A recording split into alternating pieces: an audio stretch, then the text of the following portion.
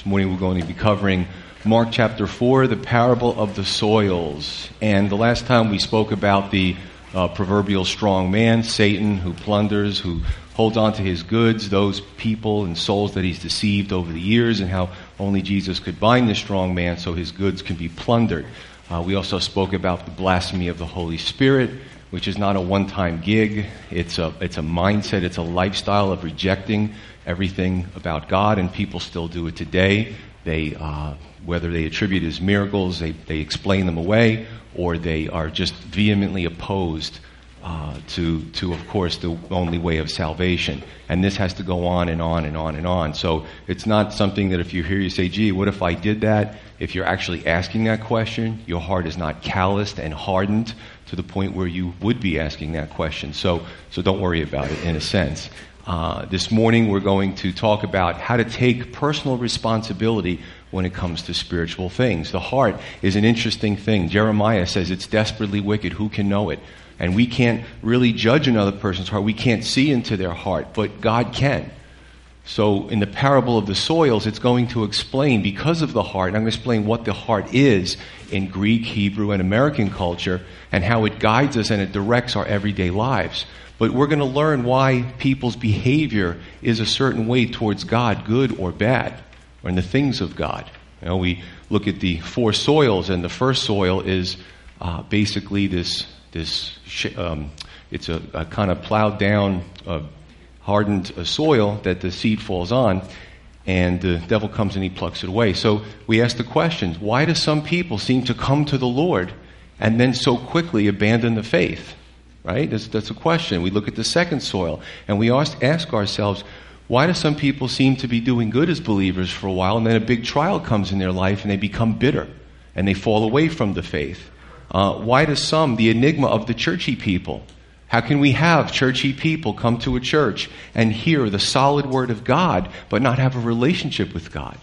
You know, people come to church for many different reasons. Sometimes it's a microcosm of society. So they're churchy, they may be in for years, and they be wonderful people, but they don't have a relationship with God, and they don't bear fruit. And then at the end, of course, the final soil, which is a soil that we should all desire to have in our hearts, is the person who comes and receives the Lord, is excited for the things of the Lord, and seems to do well. Now listen, we all sin, brothers and sisters. So if you're excited for the Lord, you came up to receive the Lord, and you're going through a hard time or you're backsliding, the Lord always offers forgiveness.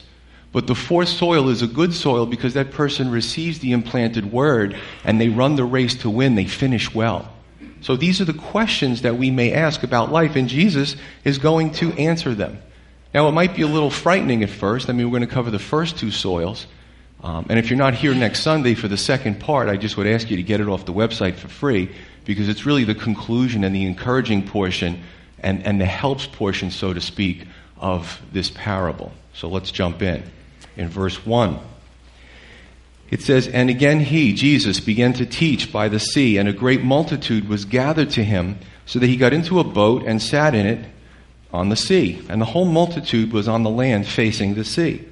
Then he taught them many things by parables, and said to them in his teachings, 'Listen, behold, a sower went out to sow. And it happened as he sowed that some fell by the wayside, and the birds of the air came and devoured it. Some fell on stony ground where it did not have much earth, and immediately it sprang up because it had no depth of earth. But when the sun was up, it was scorched, and because it had no root, it withered. And some seed fell among thorns, and the thorns grew up and choked it, and it yielded no crop.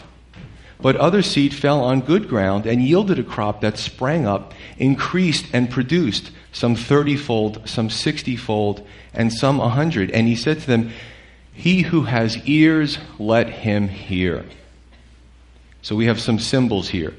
We need to know who's the sower, what's the seed, the various four soils, what do they represent? What's the sun represent?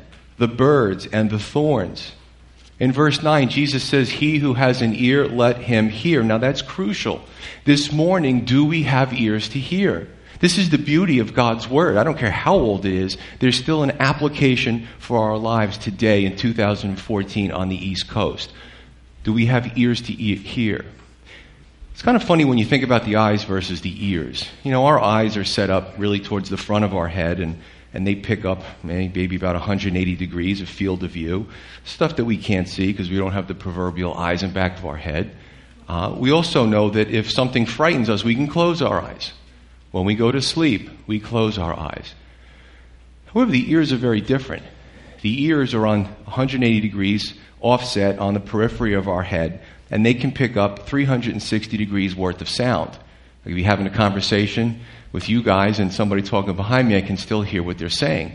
Even when we're sleeping, our brain's in a different state, but the ears are still picking up signals because we don't have flaps on our ears like we have on our eyes. So, right, that can be weird, I guess. So Jesus says, he who has ears, let him hear. And that's important because we can look at this on a spiritual sense as well. So the ears pick up information. It goes through the various bones and the labyrinths inside of the ear, and then it ends up across the auditory nerve and processes probably a digital signal that's recorded in the brain. However, what do we do with information that comes in the ear? We take what we like, we put it in the hard drive, so to speak, and everything else gets deleted. So we're very selective about what we hear and what we want to retain. He who has ears, let him hear. This morning, you could be coming here and you could be thinking about something that's going on in your life. You could be thinking about what you have to do this week. And maybe to you, I sound like, remember the Peanuts, Charlie Brown's teacher? Womp womp, womp womp womp womp womp, womp womp womp womp womp womp. So a lot of you have seen the Peanuts. Some of you may come in and maybe someone made you come in and you're adverse to Christianity and you're really not hearing what I'm saying, but you're trying to find something that you can hang me on, because you have a critical spirit and you're looking for something that you can say, see, I'm not coming back here, I'm not going to read my Bible. Yet others, according to Jesus, will hear the word of God and it'll rest in their hearts and it'll produce fruit. And we'll talk about that. I'm going to read this again in verse 10. Or let me go to verse 10. It says, but when he was alone, those around him with the 12, there were some in the crowd that asked him about the parable. And he said to them, to you it has been given to know the mystery of the kingdom of God, but to those who are outside all things come in parables, so that seeing they may see and not perceive, and hearing they may hear and not understand, lest they should turn and their sins be forgiven them. Verse 10 is the key. It says, they asked him, Jesus, what are you talking about? What does that mean? I really, this has been bugging me the whole time and I didn't want to interrupt you, but Jesus, what does this stuff mean? There will be people who desire to know the things of God and there will be people who don't. It's that simple.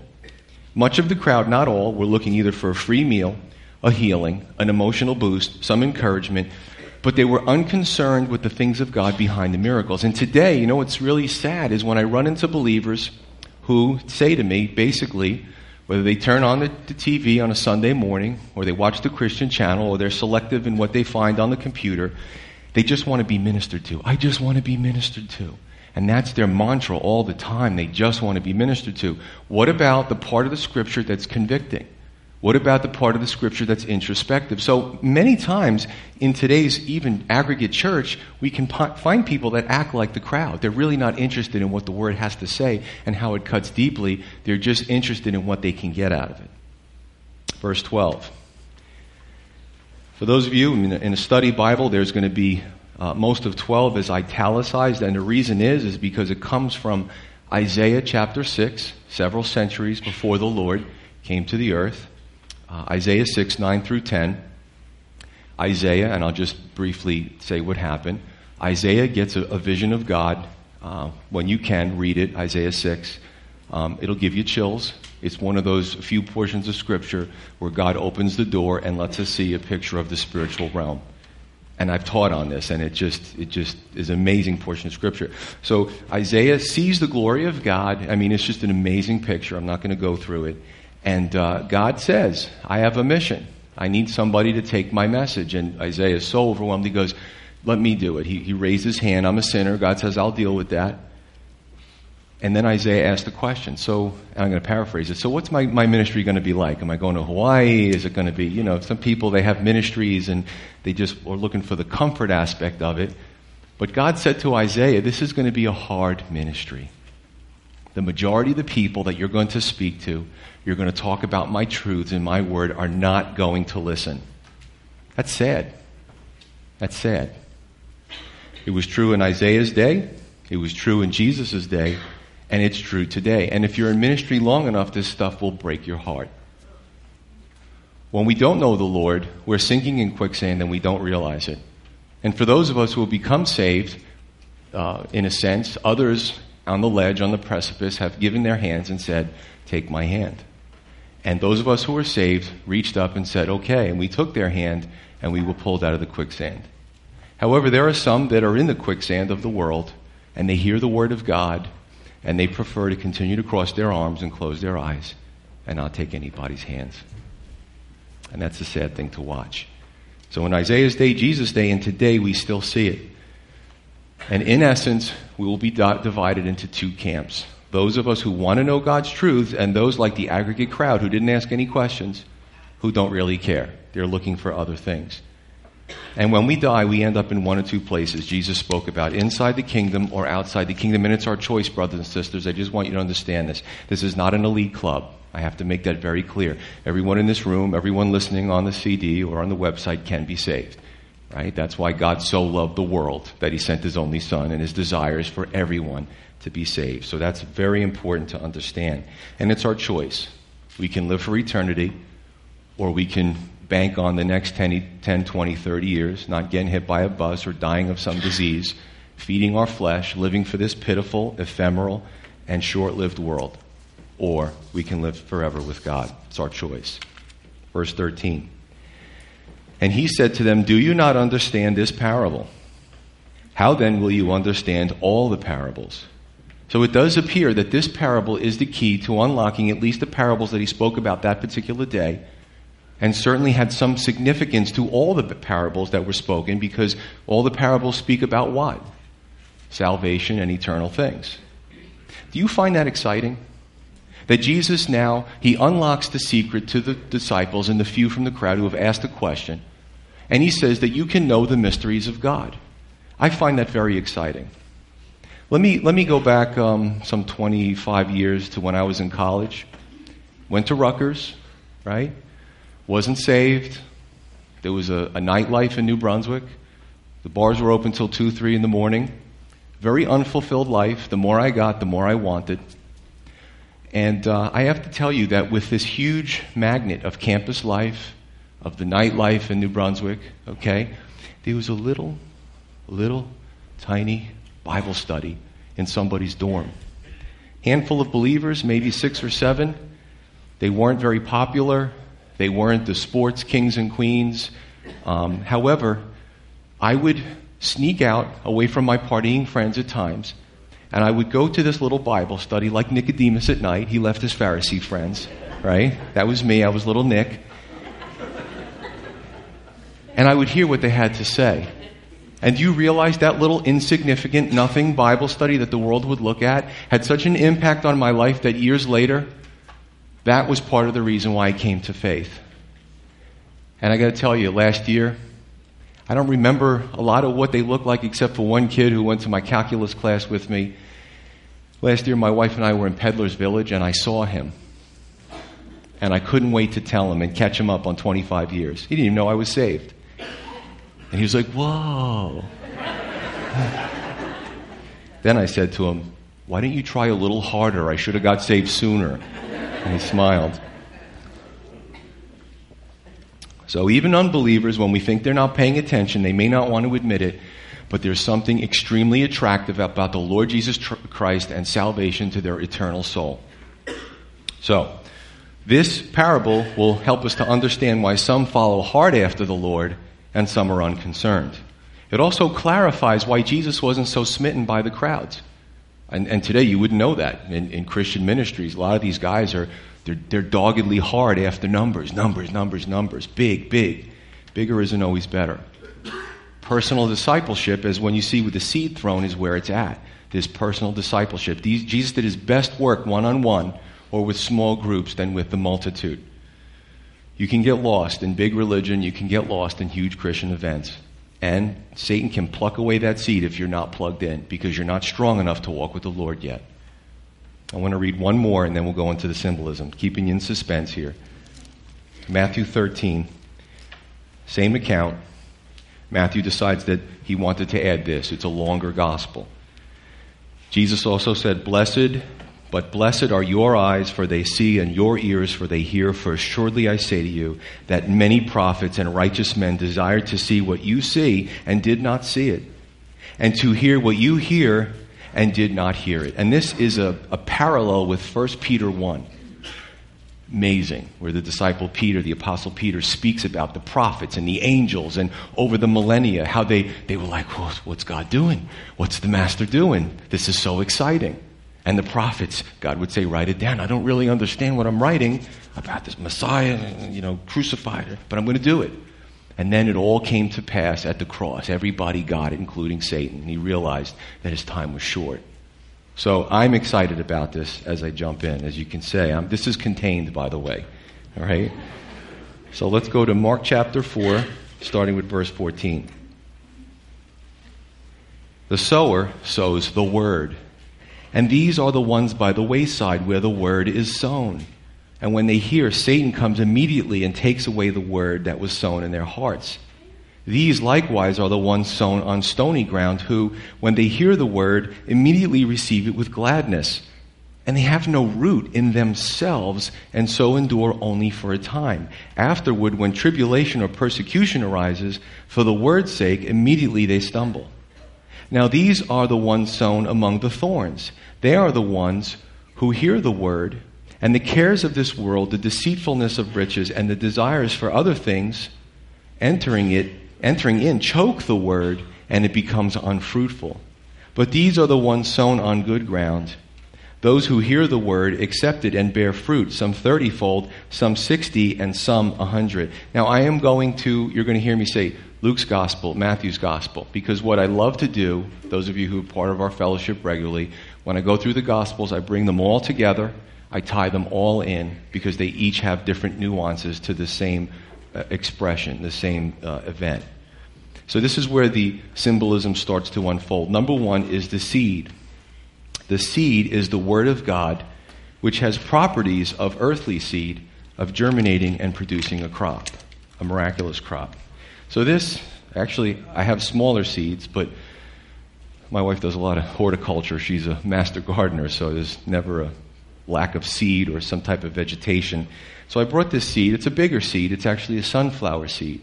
Most of you can't even see it in my hand because it's small. Inside this hard husk is an embryonic plant. Now, the germination process is very interesting because everything has to be right.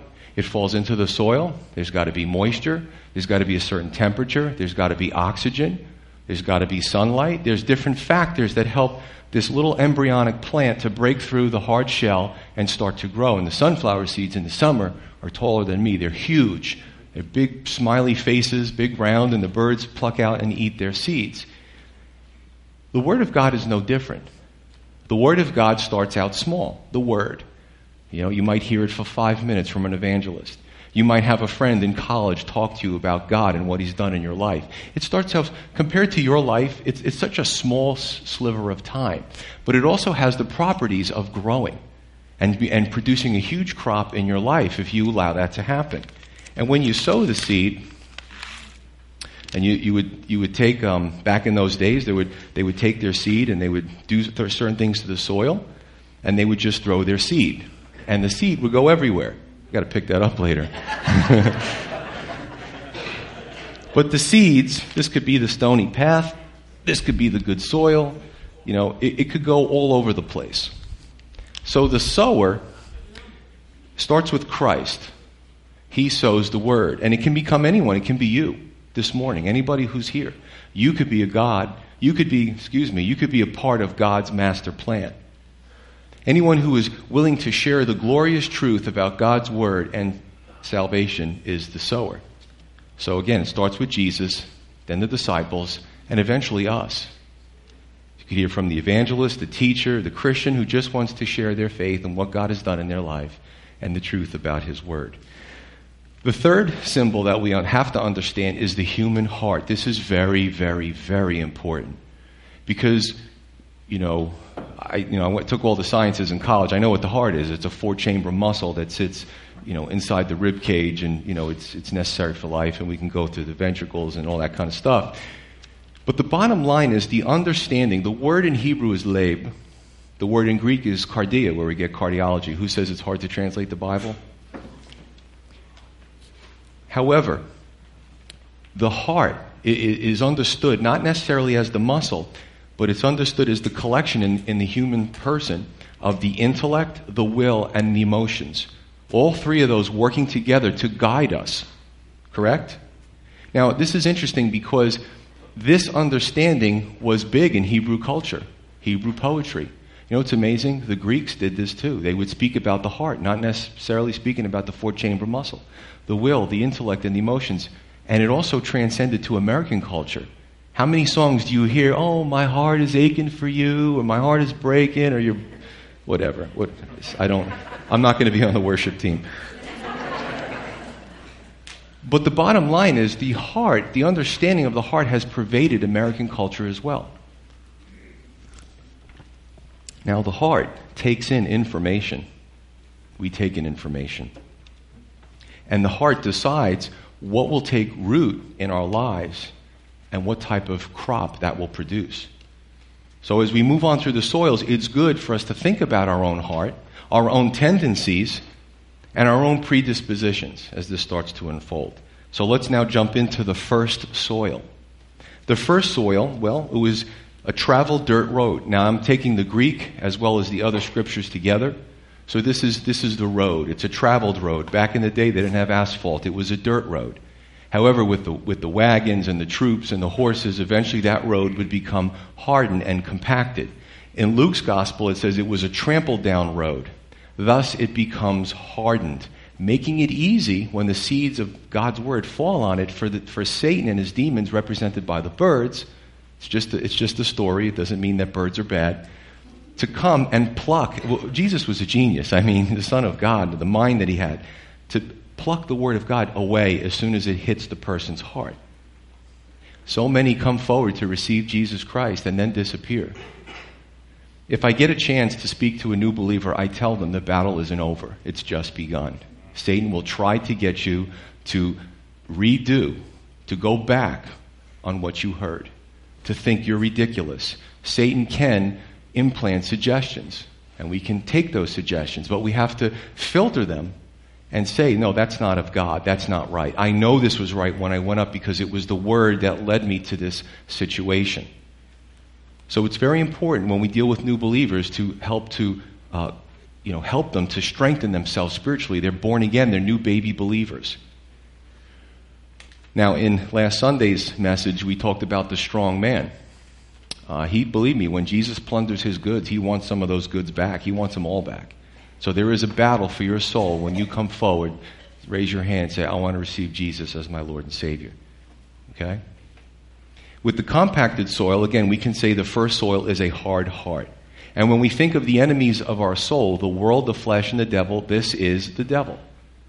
We'll go through each one of these.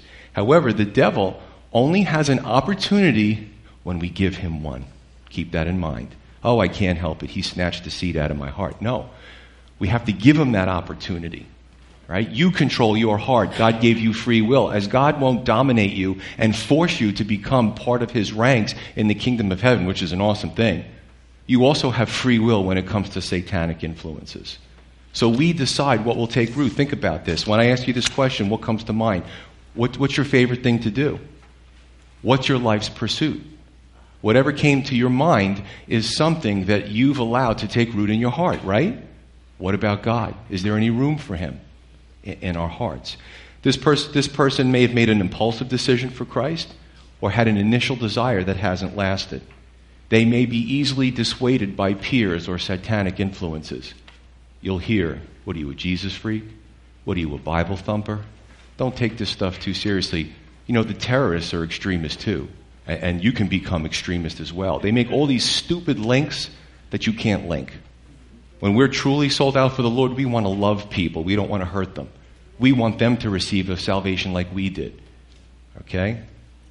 Now, when it comes to the falling away, this happens the fastest out of all the soils. This one seems it gets down on a road, the birds see it, they pluck it out, it happens quickly. The other ones that we go through, they'll be there a little bit longer and a little bit longer until we get to the good soil. It's good stuff, isn't it? Now, sometimes the answer to a hard soil is to have it plowed, is to have it tilled, is to have sharp instruments come in and break up that soil so it can become good soil. And sometimes that can come in the form of a trial, where I've seen the toughest of people come to God through difficult trials. Let me just say this. There is another interpretation, I believe is a valid interpretation. Some say that because the seed fell and it didn't really take root, that there was no conversion experience at all. And I'm open to that. I like to give different points of view here. The idea is that Satan plucks it up before it could even germinate. So maybe the person didn't even come forward, but they have a hard heart. They have a hard heart, and they just don't accept it at all. They're tough. They have a tough exterior, and that's valid too. As we go through the illustration here, I thought this was neat. I was looking at Parable of the Soils. She's angry. She's not happy. So basically you have the different soils represented by a caricature, and here's the first one. So the heart, it's in a heart shape, it's opened up, and you see all the little seed and the birds picking it up. That's the first heart. The second soil, I'm going to use the word soil and heart interchangeably. The second soil is this stony path with like a thin film of soil on the top of it. The second heart is a shallow heart. Jesus said it lacked moisture. In addition, he also said it lacked root in itself. This is shallow, shallow, shallow. Think of American culture. We are becoming increasingly shallow. We have everything and we're still complaining. While people, 3/4 of the Earth's population is starving to death. We have everything and we're complaining. We want more toys. We want more stuff. We're shallow. There's no root in ourselves. It's not taking any root. There's no depth there. People are a mile wide and an inch deep. This is somebody who may come to Christ in an emotional experience but not really count the cost of what it means to be a Christian. They receive it with joy, Jesus said. The person, again, may be emotion driven, seems good at the time until the trials come, represented by the sun. Okay, so if you look at the second soil, he's not real happy. Here's the heart, here's the sun, and you can see that the seed started to grow into something and the sun withered it. I'm going to talk about that. It's sad. This situation, the trial may become more intense and a greater pressure than the first soil. And if we look at the category of the world, the flesh, and the devil, we can see this really as the flesh. Right? Because Jesus speaks about these characteristics one after the other. It lacked moisture. There was no root within itself. We, again, control the properties of our own hearts. What will receive, what we won't, what will grow, what won't grow. So it's the flesh. It's this shallow, cultural flesh, and unfortunately it's more prevalent in Western Christianity. When you go to other countries, they don't have what we have. They have their life, their family, and their faith. And that's usually about it, and the shirt on their backs. We have so many things, and it can lead us into a shallow state. This type of person may, for a while, seem like they're doing okay. But they're shallow. They might put on a phony Christian front, speak the phony Christian lingo, but they're not real. They may have a religious exterior on Sunday, but Monday through Saturday, they handle life's problems completely in an ungodly way. Now, I tell you, as a police officer, for many years, especially since I was a Christian, I would run into Christians, some Calvary Christians, that were so out there, but they put a good face on a Sunday morning that they had to be arrested and brought into the legal system because of their ongoing behaviors. Okay? That's a shallow person, right? Look good for your church family. Do whatever you want the rest of the week. I want to digress for a moment. The weather's becoming nice, isn't it? How many people are looking forward to spring? Okay. When you leave the church, think about spring. Think about happy thoughts. And when the beautiful spring comes, the sun is at a little bit of a different angle in the sky. Well, it's really the trajectory of the earth, and it's, whatever. I don't want to go into the science of it, but it looks to us like, it's a little bit lower. And then when we get to July and August, it's really on fire. It's really heating up. So when we go out in the spring, let's look at the grass growing and the plants growing and the ground cover and such. Take notice to parts of either the church landscape or your own landscape where you see a film of soil and things are growing, and under it are bricks or concrete or stone, and it's not very deep. So look at the beautiful vegetation. Tell me come July and August, when we get those 100-degree days, let me know if you still see the vegetation there. You won't. It'll be gone. I've seen it happen firsthand. Because the sun is so intense, the soil is so shallow, it can't hold water, and it doesn't have deep enough roots to go down and get other water. So this is a masterpiece. Two powerful words here. The sun scorched it and the seed withered. This type of person may run into a strong trial, and the trial is so powerful, and they're not relying on God, and they haven't put down roots. So what happens? What does it lead to? And you've seen it: bitterness, anger, resentment. Like I said in my opening. And then they leave the faith. They abandon, Anything connected with church family, or God, they vilify. They become very angry because they're not prepared to receive these trials and get through it. We as Christians hate trials too. As mature Christians, we also hate trials. However, we know how to weather those trials because we've put down roots. And God supplies us. We have that taproot. It picks up the moisture when we're getting barrage from the outside, from the world. God sustains us through that trial. And when we come out of it, we'll all admit, including myself, believe me, there's plenty of things I don't want to go back to. I got the lesson. Thanks a lot. I won't do it again. But what we'll do is we'll admit that it matured us. It changed us. It made us more compassionate. It made us have more feelings for others. And that's what God's trying to accomplish. So He can use anything. So basically what we have is this situation where Jesus says they have no root in themselves. And this is another thing in the Christian culture, changing churches 8, 9, 10 times. The problem's not the pastor. It's not the Word of God. It's not the music. It's not the church family. If you're getting the Word and you keep changing churches, why do you keep doing that? The problem is you. Look in the mirror. There may be a shallowness that needs to be dealt with. The solution to the second heart is depth of soil and moisture. Now, this can come in the form of discipleship in the Word. The best thing for a shallow person who claims to be a believer is for them to continue to be discipled in the Word. Discipled in the Word. You have a life experience, somebody good to come around alongside that person as a mentor or discipler and disciple them in the Word. This is how we go through these trials. To encourage them, to strengthen them, to also make sure they take responsibility in growing. Now, all of a sudden, those roots start to come down. I'm told in Israel, much of the soil was so stony, but they had certain vegetations that were so powerful, trees, that as the roots went down, it actually would split boulders. And it would take time, and the roots would grow, and the root wasn't giving way. Grow and grow and grow, and eventually the pressure on that boulder, there was a fracture, and it would just split in half. And this is what happens. They actually have some good ground out there now because of certain vegetation that they've planted to break up a lot of this stony ground. Interesting, isn't it?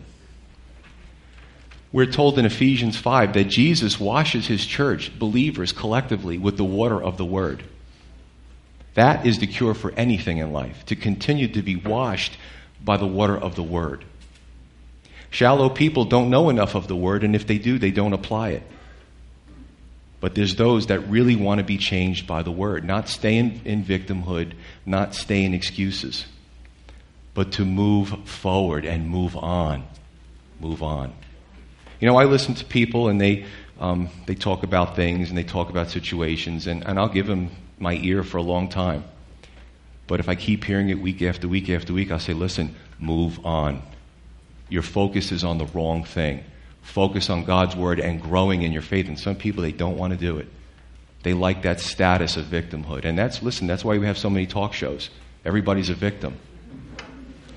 My parents were divorced. We grew up on welfare. We moved around a lot. You know what? I don't blame anybody. It actually changed me and made me a better person and have compassion for those that are going through that. So we're not victims. We're victorious, the Bible says. Before we close, and this is where we're going to stop, the next two soils are going to be next Sunday. These people are not monsters. They're nice people. They're nice neighbors. They might even be pleasant. But what I said in the opening is we get to understand, and it explains why people do what they do.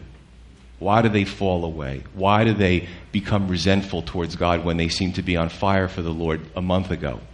Jesus helps us to understand behavior based on belief, and that belief is what is happening in a person's heart. So next Sunday I would urge you, I know it's kind of a cliffhanger this Sunday, but listen to the next Sunday sermon, because that's where the real encouragement comes in. That's where the real understanding. If we have any of these tendencies, we look in the Word and see how God can change us. We realize the problem by looking in the spiritual mirror and asking God to work on that part of us so we can grow in maturity, and that's the beauty of it. This may be a wake-up call for some, but I also believe it's a message of hope. And here is the point as we close. What kind of heart am I? Am I the hardened path? Or do I have the hard heart, where Satan is easily plucking the word of God from me? Am I the stony path with the thin layer of soil on it, where I'm really okay until something bad happens, then I get angry, resentful, and bitter? Am I the heart, the soil that seems to do good for a while and things grow and then the thorns come and choke it and make it unfruitful? Or is my heart good soil? And if my heart isn't good soil, Lord, what it's going to take for my heart to be good soil? I really want that. Let's pray. Father in heaven, Lord, we just thank you for your word. It's awesome. It's powerful. How Jesus could reach the overeducated. He could also reach the undereducated, the poor, the simple, the ones that couldn't read. He told simple stories that would pique people's interest so that everybody could be fit into the kingdom of heaven. It doesn't matter what race, what background, what they did in their past, what their socioeconomic life looks like. Jesus has a big tent. And I just pray this morning, if there's anybody here who doesn't know the Word, who doesn't know the Lord, you have a heart. You have one of these four hearts. And I would encourage you that if you don't know Jesus Christ, that you would come up. Maybe somebody will walk up with you. Just come up to the front here. Where's that seed going? Where is it falling in your heart? Can you receive it? Because Jesus wants to do a work in your life. He wants to increase you 30-fold, 60, 100. That's what he wants to do. Those numbers are not possible in agrarian culture. They understood that without a miracle. That's what Jesus wants to do in your life. So this morning, there's a way for you. So as the worship team plays, if you don't know Jesus, please be the fertile heart. Come forward. Receive Jesus as your Lord and Savior. We'll lead you in a prayer. Christ is here to hear you. You don't have to be part of our church. You don't have to ever give us anything. Jesus gave salvation freely. So I would ask you the same thing. You come forward. Don't waste this awesome parable that's speaking to you if you don't know the Lord. You come forward as the worship team plays.